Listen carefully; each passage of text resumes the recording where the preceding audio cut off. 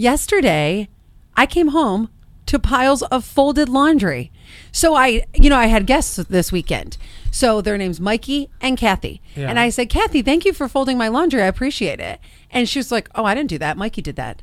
And I thought, I bet you Scott would never, ever. He'd be like, oh, that's a little too intimate. Little too intimate, yeah. I mean, if you were folding sheets and I was at your house visiting with you and I saw you stand up with the sheet, yeah, I'd grab the other end and help you. But you wouldn't just. No.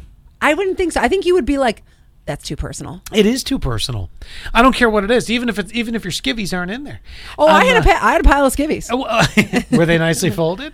Oh yeah, everything was nicely folded. He did the tri-fold on the washcloths, the whole 9 yards. Oh, that's very nice. But don't get me wrong, it's nice. It's just At first, that's what I thought. At first, I was like, oh my gosh, my laundry is folded. And then last night, I was like, Mikey touched my underwear.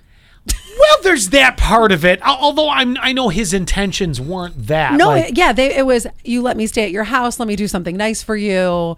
I think that's what his intentions were. I'm not sure not even family. I would not fold Annette's mother's laundry.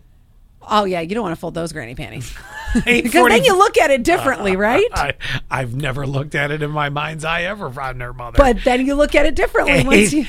I'm 84444, keyword sass. Is that just a touch too personal? Too personal. I'm going to go there.